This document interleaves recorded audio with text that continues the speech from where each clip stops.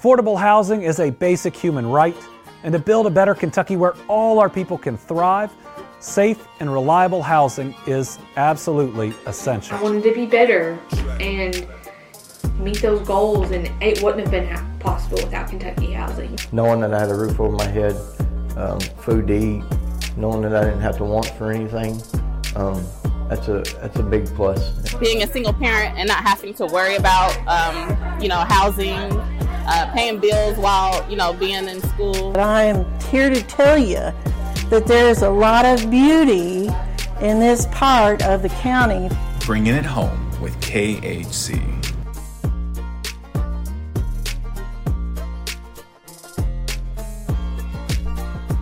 Hello. Welcome to Bringing It Home with KHC, a podcast focused on the housing issues and trends facing Kentucky. Several years ago, KHC offered the Strategic Housing Podcast focused on national housing issues. But now we are bringing it home and focusing on the needs of the Commonwealth. I am Nicia Patterson, your host, and every month we will highlight a different aspect of affordable housing and speak to the experts in the field. My colleagues, Steve Morrow, Nathan Hall, and Molly Tate, will join us periodically to lead the discussion. We are kicking it off with an episode focused on the state of affordable housing today. Last year, KHC celebrated its 50th anniversary serving the Commonwealth. Since our founder, Representative May Street Kidd, sponsored the legislation to create Kentucky housing, a lot has changed. We survived economic swings, pandemics, natural disasters, and we've even added programs and broadened our focus.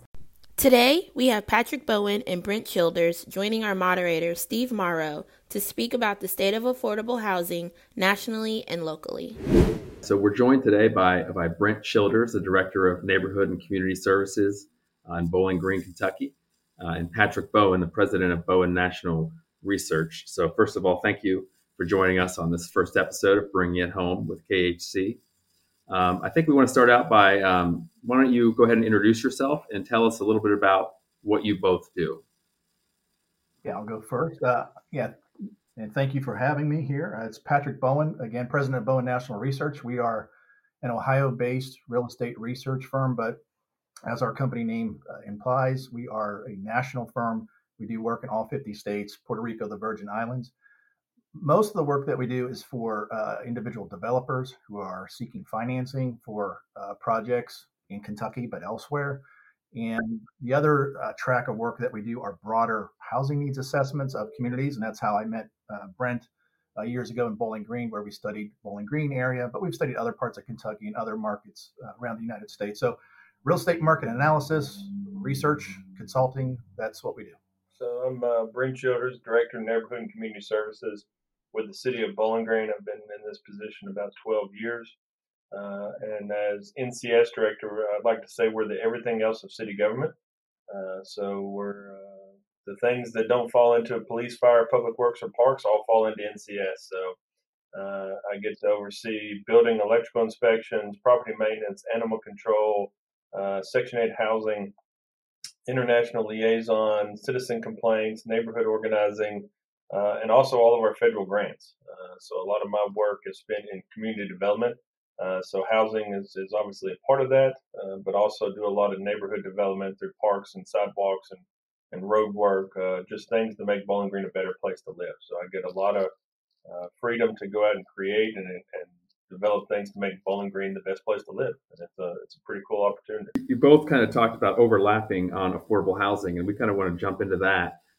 Since this episode in particular is about the state of affordable housing in Kentucky, we want to kind of start out there and say, in your words, what is affordable housing? Affordable housing, I guess it's, just generally, it's up to the community to decide what they might define that as. But broadly speaking, affordable housing is any housing that meets the needs of lower income households. And depending on the financing that might be behind the project, or Brent had mentioned grant writing and some of the things that they do, it might mean those that make up to 50% of area median income, which ties to government subsidized programs, or it might go up to 80% of median income, which is a low income tax credit program. So I suspect today some of our conversation will really focus in on that. I will say this, there are some communities that still consider affordable housing. Those that make over 80% of median income might go up to 120%. Now, the nomenclature on that kind of varies from community to community, but a lot of folks will call that affordable workforce housing. So I know there are communities that, again, are trying to find that almost missing middle, because, again, the tax credit program is out there to accommodate those that make up to 80. Government subsidized meets the needs of those, or at least tries to meet the needs of those that make 50% or up to 50% of median. So there's that segment out there that I think a lot of communities are starting to look at, and I think it's at 81 to about 120% of median, and that might be affordable workforce housing. So that's the world that we're in, and that's what our company, even though our company does focus on a lot of different types of housing, we are experts in affordable, and that would be my general definition of what we consider affordable housing. I mean, obviously you have, HUD definitions, you have lending definitions of what's affordable and all those things. But I've also found that affordable housing is self-interpretive. So people define that how they want it to be in the real world, in the community world. But Pat's right. I mean, I think a lot of communities are looking for that, what we just call workforce housing. Where is somebody working at the plant going to be able to afford the house? That isn't the plant manager. That true line level housing impact. And I think you see this really big in the major market areas where things are, where the police officer is going to live, where the teacher is going to live, where the firefighter, where the janitor going to live. All these demands of occupation, and where can they afford to live to service in that area? I remember years ago, I was probably 10 or 11 years old, and I had an uncle who had a contract with EA Sports packaging video games. And he had a packaging company, or had a packaging company. And I was like, oh, so did you get to go out there to Silicon Valley where they're at? He goes, yeah. And I was like, well, what was that like? He was like, it's a really cool place. He said, but they got their own problems. I was like, what could be the problem? Everybody out there is tech and wealthy. And he goes, there's nowhere for the police officers to live, or the trash man, or the firefighters, or the teachers. Like, nobody can afford to live there, so they have to import it. And I was like, at 12 years old, this concept of your workforce not being able to live in your community was like introduced to me at a video game level, really. And it was just like, oh, never would have thought about that as a 12-year-old kid. So, that's where we struggle too. We've been able to grow our subsidized housing vouchers. We've been able to see new tax credit properties come in, but it's really that next gap. And a lot of it is the price of housing is outpacing one's ability to grow their income. And look at those two charts, and they just don't line up. And that's a systemic problem across many communities. Yeah, and in Bowling Green, so you would characterize the sort of situation in the workforce housing. Is that what you're calling it? Workforce. How would you characterize that situation? And is it going well? No, not really. I think we're following the curve of everybody else. So we thought COVID was going to impact housing more negatively, and in all perspective, housing prices more negatively. I was expecting one of the things I was worried about whenever COVID hit and all the shutdowns started is, what am I going to do with all these building inspectors? Because if people aren't building houses, I've got all these inspectors with no projects to inspect. And the exact opposite happened. Building went through the roof. 2021, fiscal year 2021 was a record single family construction year for us.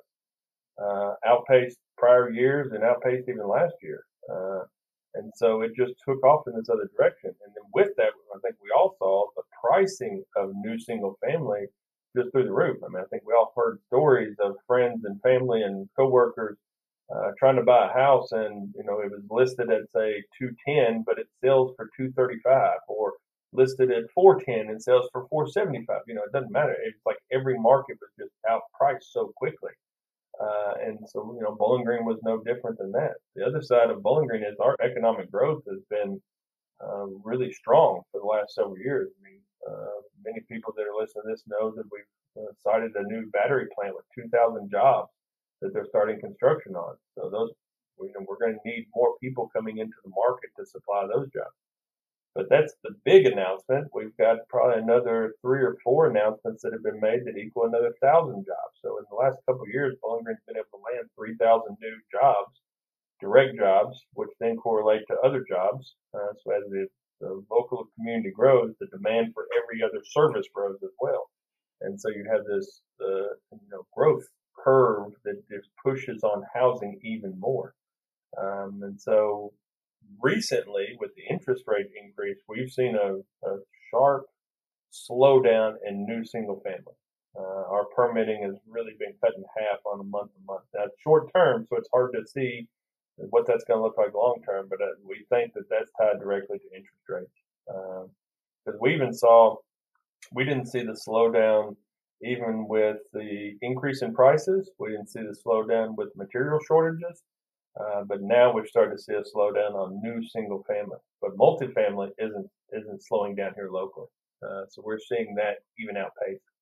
And Brent, let me piggyback off of that. I mean, just nationally, I was looking up numbers last week, and residential building permit activity in the United States, I think in September, was its lowest point in the past year. And so you are seeing the impact of interest rates, specifically tying to residential development. But meanwhile, you're correct. I mean, home prices are still going up. Now, they're not at the level they were. I think nationally, home prices were up about 7% in September over the preceding September. But back in the spring, it was 14, 15, 16%. So it's slowing down. The rate of increase is slowing down in terms of home prices, but it's still positive. And the same thing for rentals. Part of this, obviously, this podcast is to talk about rental housing. And the same thing is happening where nationally you saw rental increases around 13 to about 17% in the spring, early summer. Now we're down to about 8% nationally, still increasing, still outpacing many household incomes. So the challenge is still there for particularly lower income households to be able to afford, whether it's to buy or to rent. The challenges are still there, but it'll be interesting to see really in the next few months, do they continue to raise interest rates? What happens with inflation? What happens with development costs? I think those are the wild cards that everybody's kind of waiting to see where we go. Yeah, and all those things are well outside of any local market control. Those 3 big factors are on a national scale. So there's nothing that a Bowling Green, a Louisville, a Lexington, an Owensboro, or even a Maysville could do about something of those big issues. You just have to ride this wave as best you can. And that's right. We're seeing the same thing on the rental prices. Now, at first, it was because of the tornadoes last winter. They really shot up and absorbed all of our existing vacancy in the market. And so we thought that was it, but we're still continuing to see those rents climb on a regular basis. And the struggle on the lower income affordable housing side is there's not enough units at that lower level. And we're even starting to see some of our, what I'd call maybe Class B apartments, that low income targeted. Maybe we had one a couple of years ago that got acquired by an outside firm. They came in, they reinvested in it, which was good. It needed a lot of reinvestment. But it went from $450 a month to $650 a month. They had to recoup that purchase price and that renovation cost. And that was our bottom tier multifamily unit. And so that bottom tier went from $450 a month to $650 a month, really over the course of a year. And that was so now the floor was reset for the entire community. And there's just not enough units out there at that lower tier price to create.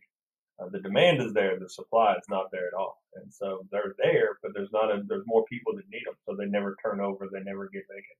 And that's where the vouchers come in to make that up.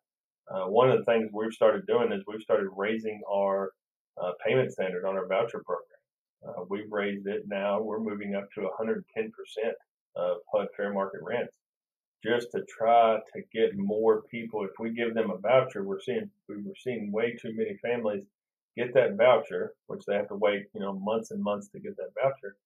But then their ability to take that out to the marketplace and find a unit, we were seeing those expire because they timed out. They've been out there too long. So we've raised our payment standard to as high as we can, just to try to open up another share of the market out there to to create that. We hope it's working in the right direction. We saw 36 vouchers get leased up last month, which is probably twice what we typically see in a month. So we're hoping that helps. But we're fortunate that the funding side, because in the voucher management, you got to manage the units, or the vouchers, and the money. So we think that our money will be there to support it and maximizing all the dollars that come in from us. So those are just subtle adjustments that we're making on the subsidized side, trying to tackle that. Because I'm glad Brent brought it up. There's a lot of housing challenges and issues and things we see across the country. But I believe vouchers are one of those things people really need to have on their radar. So for those out there that are listening, just to get a brief understanding of the housing voucher program, the local housing authority, or in this case, Brent's organization, issues these vouchers to eligible low-income households. They take these vouchers and they would use them at an apartment, a house, whoever would accept the voucher to help subsidize their rent. One of the things we're finding that's been probably a unique post-COVID phenomenon has been the inability of voucher holders to use those vouchers. Brent can probably speak to specific to Bowling Green, but I can tell you in a lot of communities that we do these broader housing needs assessments, it is not uncommon for hundreds or thousands in some cases of these vouchers to get issued, and have as much as 20 to maybe even up to 40% of those voucher holders cannot use their vouchers. There's a lot of things that go into that. One is a property owner does not have to accept a voucher, right? There's a whole process and a program that you'd have to go through as a property owner. And so some properties management or ownership does not want to deal with that. And so I have a voucher, but I can't use it at this particular property. But the other thing that's happening, and it's really been it ties back to what Brent was talking about, rent increases, and I was commenting about, is that rents are so high now in some markets that they exceed the payment standard. So Brent's on the right track in the sense that, maybe a tactic for a community, and I don't know the process of raising the payment standard. My understanding is it's a difficult process, but I could be wrong. But nonetheless, right now the incentive for a property owner to accept a voucher is not there, because as a property owner, if you're going to rent an apartment or a house, I know that I can make more on the private sector market and get somebody to pay a $1,500 rent for a 2-bedroom than I could for what the payment standard and the tenant rent contribution is going to pay. So guess what? I'm not taking a voucher. I can make more money elsewhere. And so that's happening everywhere. The end result is you got voucher holders, a good program, and that's federal money that could be coming into communities because the federal government's going to pay that portion of the tenant rent that's not coming in because people cannot use vouchers. So that's a major hurdle for the United States and all across Kentucky. And I'll give you some real world examples of how we've seen that. One, when the market is strong, there's enough demand out there for the landlord to not want to fool with it, because they know that there's somebody that will come along that'll pay $200 a month more than what the voucher is willing to pay. As the market softens, and as if we hit this recession and wages drop and we see the loss of income and things like that, then our vouchers start to become more valuable to the landlord because of that consistent, the check's going to be good, right? It's coming from the government. So you don't have to worry. It's a direct deposit at the first of every month. So that they start looking back at it. But whenever the market's strong and it's a growth market out there in our community, then it is harder and harder. And so years ago, we would, we gave somebody a voucher. They had 60 days to find a unit, and that was usually pretty good. They could find something out there. So after the last couple of years, we just started extending more and more of those to 120 days. Now we just automatically, it's 120 days. Because there was no reason to make the person request the extension, because we knew they weren't going to find anything in the 60 days. That it was going to take them 120 days. And so that's when we started to see more and more of those vouchers not get used. So if, let's say we need 10, in the old days, if we needed 10 vouchers used, we would award 20, knowing that we were going to get about 10. There was an attrition rate that we could kind of factor in there. Now, if we wanted 10, we have to issue 35 to 40 to hopefully get 10 actually used out on the street paying rent. And so that's the reality of managing that, some of the challenges that we see. And that's what we're hoping that payment standard increase will get us back to 20 to 10, 20 issued, 10 used ratio, because just because we give somebody a voucher doesn't mean we're helping. We're not solving any problems. We're not helping that family just because they got that voucher. We're only helping that family whenever they find a landlord that would accept that voucher, they sign a lease, and we start paying rent on their behalf. And now they're going from paying $850 a month that they can't afford to $200 a month, to an affordable level. That's the only time we're helping somebody. And so it's about how do we maximize that. And we are diligent about trying to, if a dollar from the feds comes in, we're going to put that dollar out in the marketplace to help somebody. So we try to keep our utilization as close to 100% or over 100% on the voucher side and on the money side, as close as we can, because we don't want a dollar coming into the community from the feds that isn't going out to help somebody. If HUD is going to give us this resource to help our neighbors, then we're going to do everything we can to get it out there to help our neighbors. Well, I wonder, Brent, how did the tornadoes affect that in the housing stock and then the voucher program, or just the affordable housing situation around Warren County? Being really in charge of the recovery and also the planning of the recovery, I'm able to see really a good 50,000 foot view. So our department did damage assessments, so we knew what was damaged, what was lost. So I've got a whole database of all the properties that were impacted, and was able to siphon that down. And really, we lost about 475 units. We net units. So that would be not houses, total units. So if it was an 8-plex, that's 8 units, because that's 8 families that have to go somewhere that are removed from the marketplace.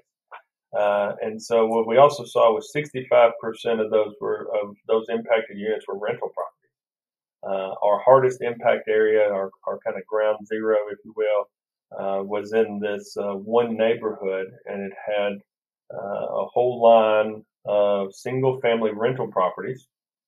There were 2 owners that owned 17 properties in this stretch. 13 of them were completely lost of these 2 families. And then the next phase of that development was really a multifamily development area, and it was all 8 plexes. And so it just came right through. And I won't say that these were our affordable housing. These weren't our lowest rents. Most of this area was really 5 to 6 years old, but it was targeted and built to that workforce housing group. The much more moderate rent, moderate priced housing, high density type of development, but it created an opportunity for those families. And that's where we lost 41% of our housing units was in that one area. So all told, 475, we had another 500 damaged, but they weren't moderate or severe, where we believe that people could stay in those past tornadoes. So the 475 is where people couldn't live there until they were fixed. Now, what we've seen, and a couple of things we did, we have a lot of construction always going on. So we tend to build about 1,000 units a year in this community between the city and the county, because we grow at about 2,500 people a year. So we need to build about 1,000 units a year. And so you're looking at, we now have to fix somewhere around 1.5 years worth of housing stock, new housing stock, and on top of building this new housing stock. So that slowed us down because there's just not enough contractors, there's not enough plumbers, there's not enough electricians, the material supply. But we also saw those 475 families gobbled up any vacancy that was out there. And there wasn't 475 units to be gobbled up. There wasn't that much vacancy in the market, and that's where the temporary housing comes in. So they brought in some of the temporary trailers and things like that. Now, we were fortunate. We only ended up with about 30 trailers, but we also worked very hard. We identified construction, new multifamily projects that were close to completion, We identified those through our building office, and then just started calling those builders, those developers, be like, okay, how close are you? What do we need to do to get you COs so you can move people in here? Okay, you haven't paved the parking lot, that's fine. You can do that next week. But we need these units, get your toilets in there, get your smoke detector, let's make them livable. And we were able to bring, I don't know, probably 80 online in just a couple of weeks. And then they were able to start poof. Then they went from 90% complete to 100% occupied in just a very short amount of time. But what we were really trying to do was increase our supply because we had lost a portion of our supply. Now, where Bowling Green, Warren counties, I think, different from some of the other communities in West Kentucky about this, 475 units lost. We have, in Bowling Green, we have probably 30,000 housing units. So it's a small percentage overall of our housing market. You go to the Mayfield, to the Dawson Springs, they lost a much higher percentage of their overall housing market. There was nowhere else for people to go. There was no other market to support that. And so the challenges that they have are much different than the challenges we have. So I track our permitting. So far, we've permitted the reconstruction or rebuild or repair of about 340 residential units. And not that permits are the best, because I promise you, after a disaster, building permit is not people's first focus. So we've tried to catch as many as we can, but we know through using some aerial imagery post-tornado and going back and doing on-the-ground surveys, driving through neighborhoods, that this house was damaged, this house is now repaired, and there was no permit issued on that property. So it's not the best measure. It's just the best we have to work with.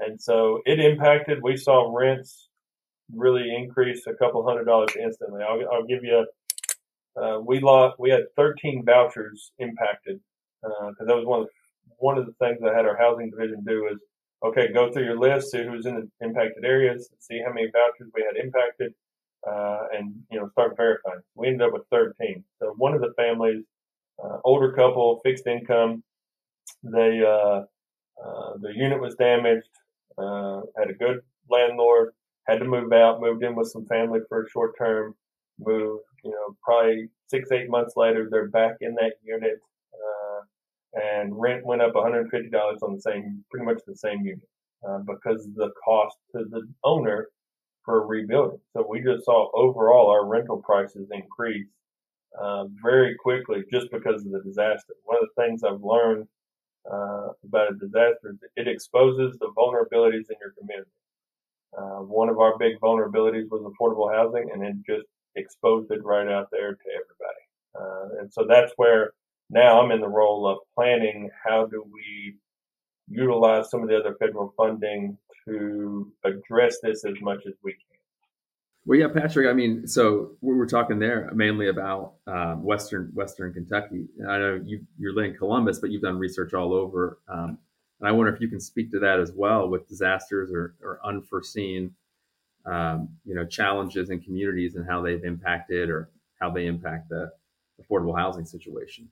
Well, let me talk about this. I could give examples because we've gone into Joplin, Missouri, a couple years after they had their horrific tornado in 2011. We went into the lower Ninth Ward of New Orleans 4 or 5 years after the hurricane had hit, Katrina had hit, and so you would think communities have recovered a lot. And so I will tip my cap to Brent and Bowling Green because, again, maybe the size of your community makes a difference, Brent. And so maybe you have the capacity or just the passion to address these housing issues.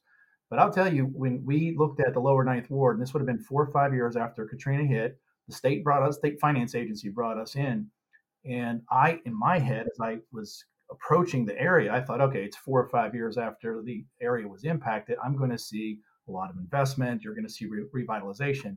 And it was heartbreaking because I drove through and you'd see 10 houses on one side of the street, 10 on the other. All of them were boarded up with maybe exception of one, where it was repaired, where somebody was living in it. And then you might see one contractor's van outside another house, but that was it. And so the scale of the damage and then the effort that followed was heartbreaking, because you just saw that there was no real change. And so and this was a vulnerable neighborhood anyway, economically. And so that was one of the reasons they had us come in to kind of assess where do they stand and where are they heading and what could they do. And so again, it's good to hear what Brent has done in Bowling Green to address their communities in a rapid way. And it's a great example of what government needs to kind of adapt itself to the moment. We can't go through these normal protocols. We can't go through these normal procedures. It's going to drag out the recovery in terms of these homes much longer than it needs to be. And we've got people in dire situations. So that could be a good model to at least follow in Bowling Green, to see how a community can respond, can adapt to their circumstances. One of the other things I want to just jump back to, because Brett was talking about their housing situation in Bowling Green. We've done housing needs assessments in Owensboro. We have done. We're doing one in Rowan County, up in the northeast part of the state, neighboring to Warren County, where Brent is. We did Barron County's housing needs assessment, and this is all in the past year. It's almost like it's a universal problem, right? Affordability is at the top of the charts that everybody talks about. One that people don't really talk about a lot, but I think they all know it out there, and that's availability of housing. There's just nothing available. And yes, the problem is more pronounced for lower income households. When we survey markets, not just in Kentucky, but anywhere in the United States, it's almost a universal truth that any subsidized project is usually full or 99.8% occupied. But even the tax credit product, in most cases, it's really rare for us to survey a whole housing stock of tax credit product in a community and come back with an occupancy level of less than 98%. And in many of those cases, they're full. I think in the case of Bowling Green, when we were there 4 years ago, in fact, we were just there this summer to do some work for a developer. We surveyed, this is Bowling Green, Brent, so you get some updated information here. So this was July of 2022. You had 15 tax credit projects, 496 units. You had 3 available. So you had a 99.4% occupancy rate. And most of the properties had wait lists, long wait lists. And so the pent-up demand is there for affordable housing, not just in Bowling Green, but you can almost point to any community across Kentucky and say, look, we've got a serious housing shortage. And today's discussion really doesn't focus on for sale housing, but you can do the same exercise as we do on a lot of these housing needs assessments, where we look at for sale product and what's available. And in most cases, it's really rare to find anything under $200,000 that's available to purchase.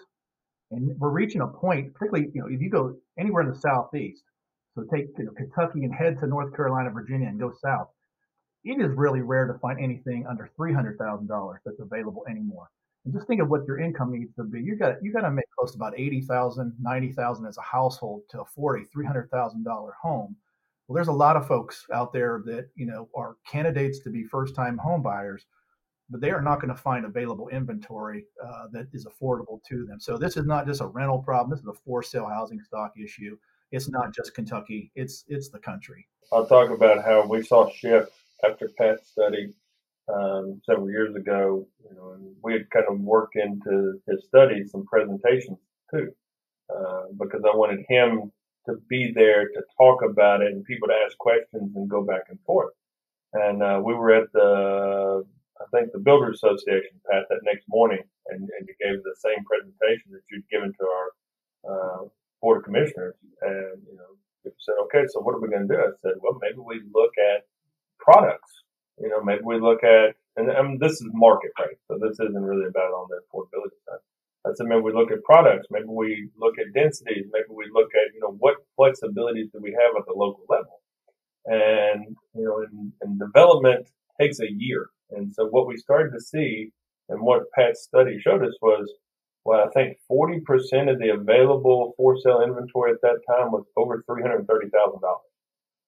And this was 2019, right? And they said, your big demand is in this 175 to 215 range, that starter home, but there was just nothing out there. So then all of a sudden, a couple of years later, we started seeing developments come online that were denser, smaller footprint, square footage was back down, because at some point everything costs money in this process. So the developer, the builder has to find cost saving somewhere. And so size and square footage is a big one. And so we started seeing that. I thought, okay, we started seeing new home construction pushing that 175, 180. They had to build volume to make any money on it. And then COVID hit right after that, and everything, all those 175s went to 215 to 225 to 235, like that. And I thought we were so close to having some of this inventory really come online, and then it just all went haywire again. And I mean, now we can't get back there. I don't know that we can build new single family detached construction really under 1,100 square feet. You run out enough places, enough square footage to put the bathroom in there. And so I don't know what that looks like moving forward for us, because we're going to be in the same boat as Pat's talking about, where that starter entry home price is just going to be too elevated to get people in there to really start having that equity, building equity for the next home and the next home and the next home down the line. Just to give you kind of a similar situation that happened in Bowling Green is happening in other places, and that's Asheville, North Carolina. In Asheville, I did a study there in 2014, 2015. I did a presentation. I showed them the inventory of what was available at that time by different price points. And at that time, they had a pretty big inventory of homes priced under $200,000. Now remember, that's 2015 at the latest. They brought me back in 2019. I did that exact same graph in my presentation. That inventory of $200,000 or less was gone. There was virtually nothing left. And I said, look, I bet you if you bring me back again in 3, 4, 5 years, and I did any product under $300,000, it's going to be gone. And oh boy, they could have brought me back in 24 months. I think that case would be that the inventory has shrunk.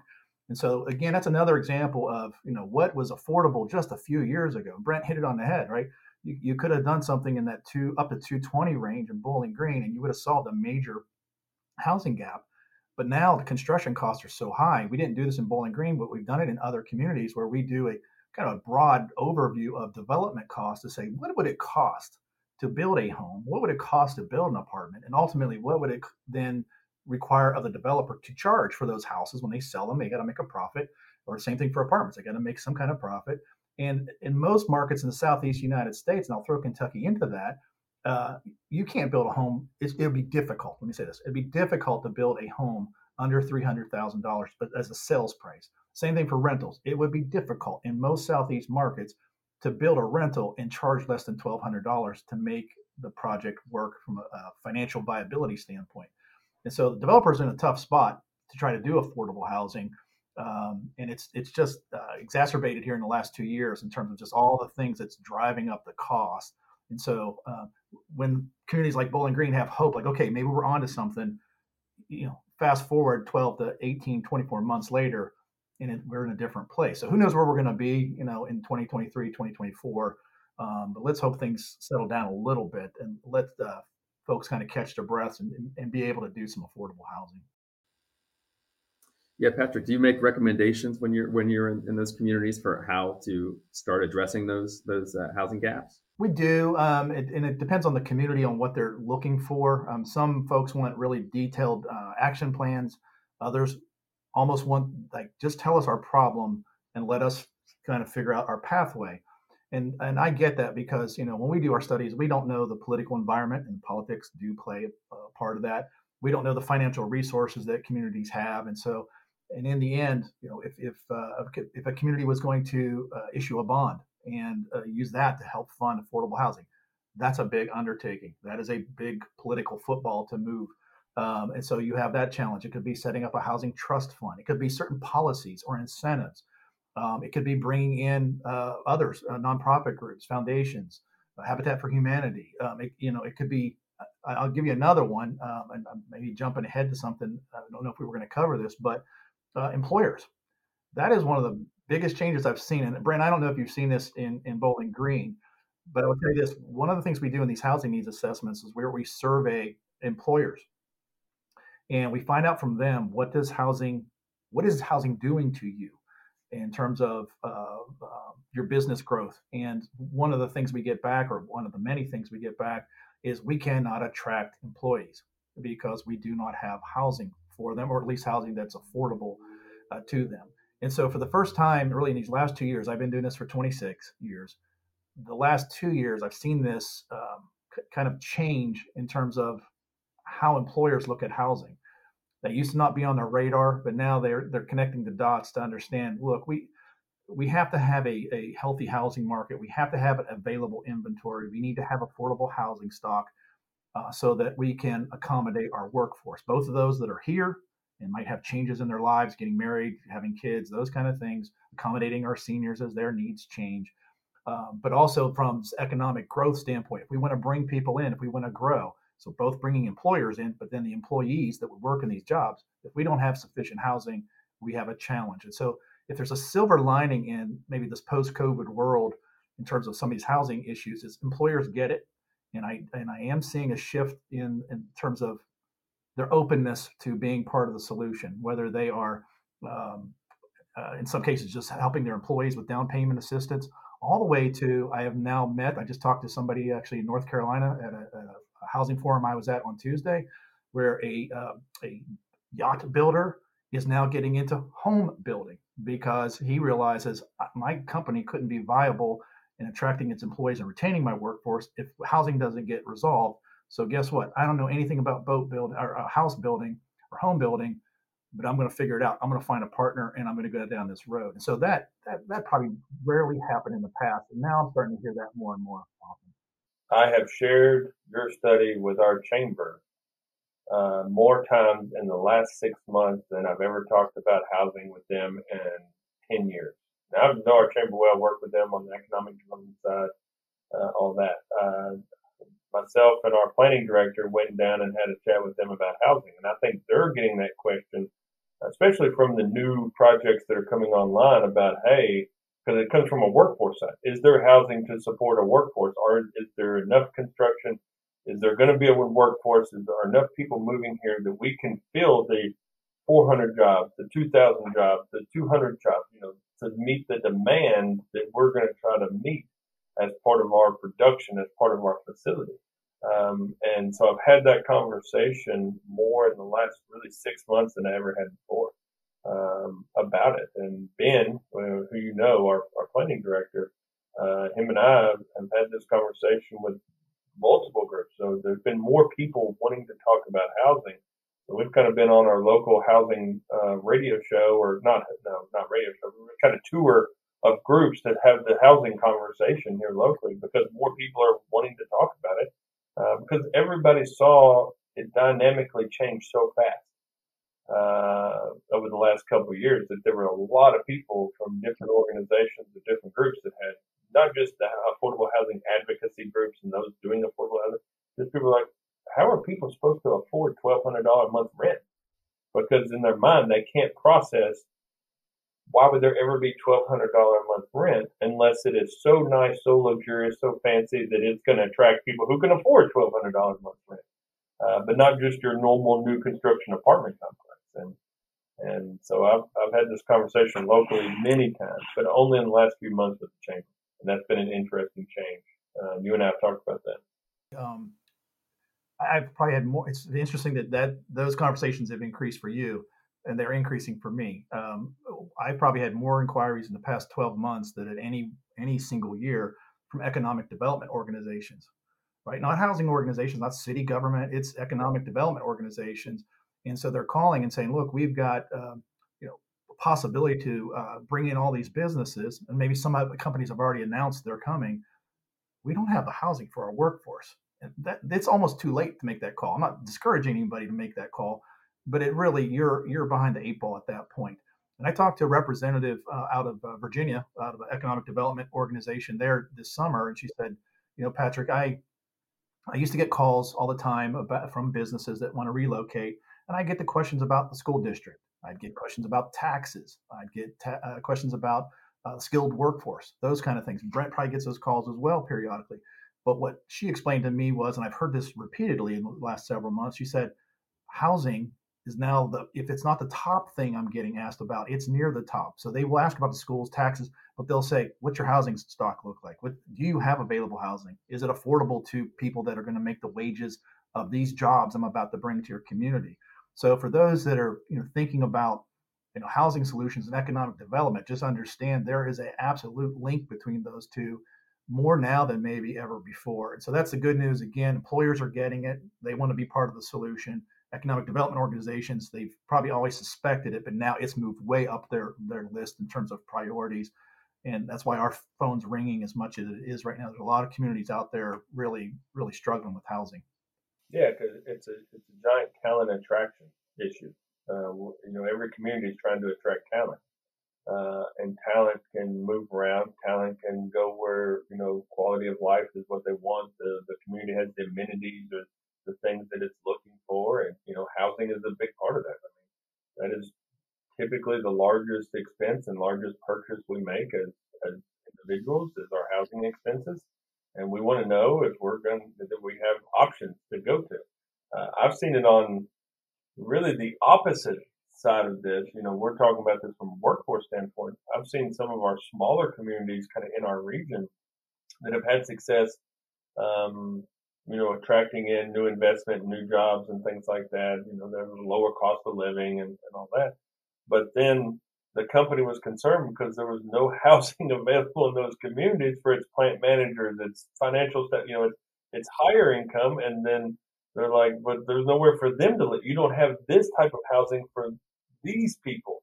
And so luckily Bowling Green's actually fared pretty well because we had that market.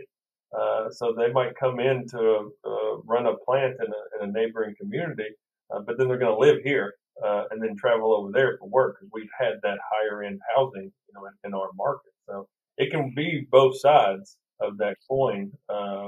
Obviously, the focus of this and the focus of what we do isn't executive housing. I do not work in executive housing. I'm not saying that at all. But it's about, there's a lot more forklift operators in that plant than there are plant managers. And so it's how do I deliver enough housing for all those communities? If I was in a position where I was trying to find an affordable rental, where I wanted to be a first-time home buyer, go to local sources, whether that's your local housing authority or economic development, maybe even the Chamber of Commerce, who puts you in contact with the right resources. But I think that's where people need to turn to the resources first to find out, what assistance is out there, what are their options, who are those that might be able to advise and guide. And that's one of the things, that we often put in our recommendations for these broader housing needs assessments is, build your resources, because some communities just don't have a network in place.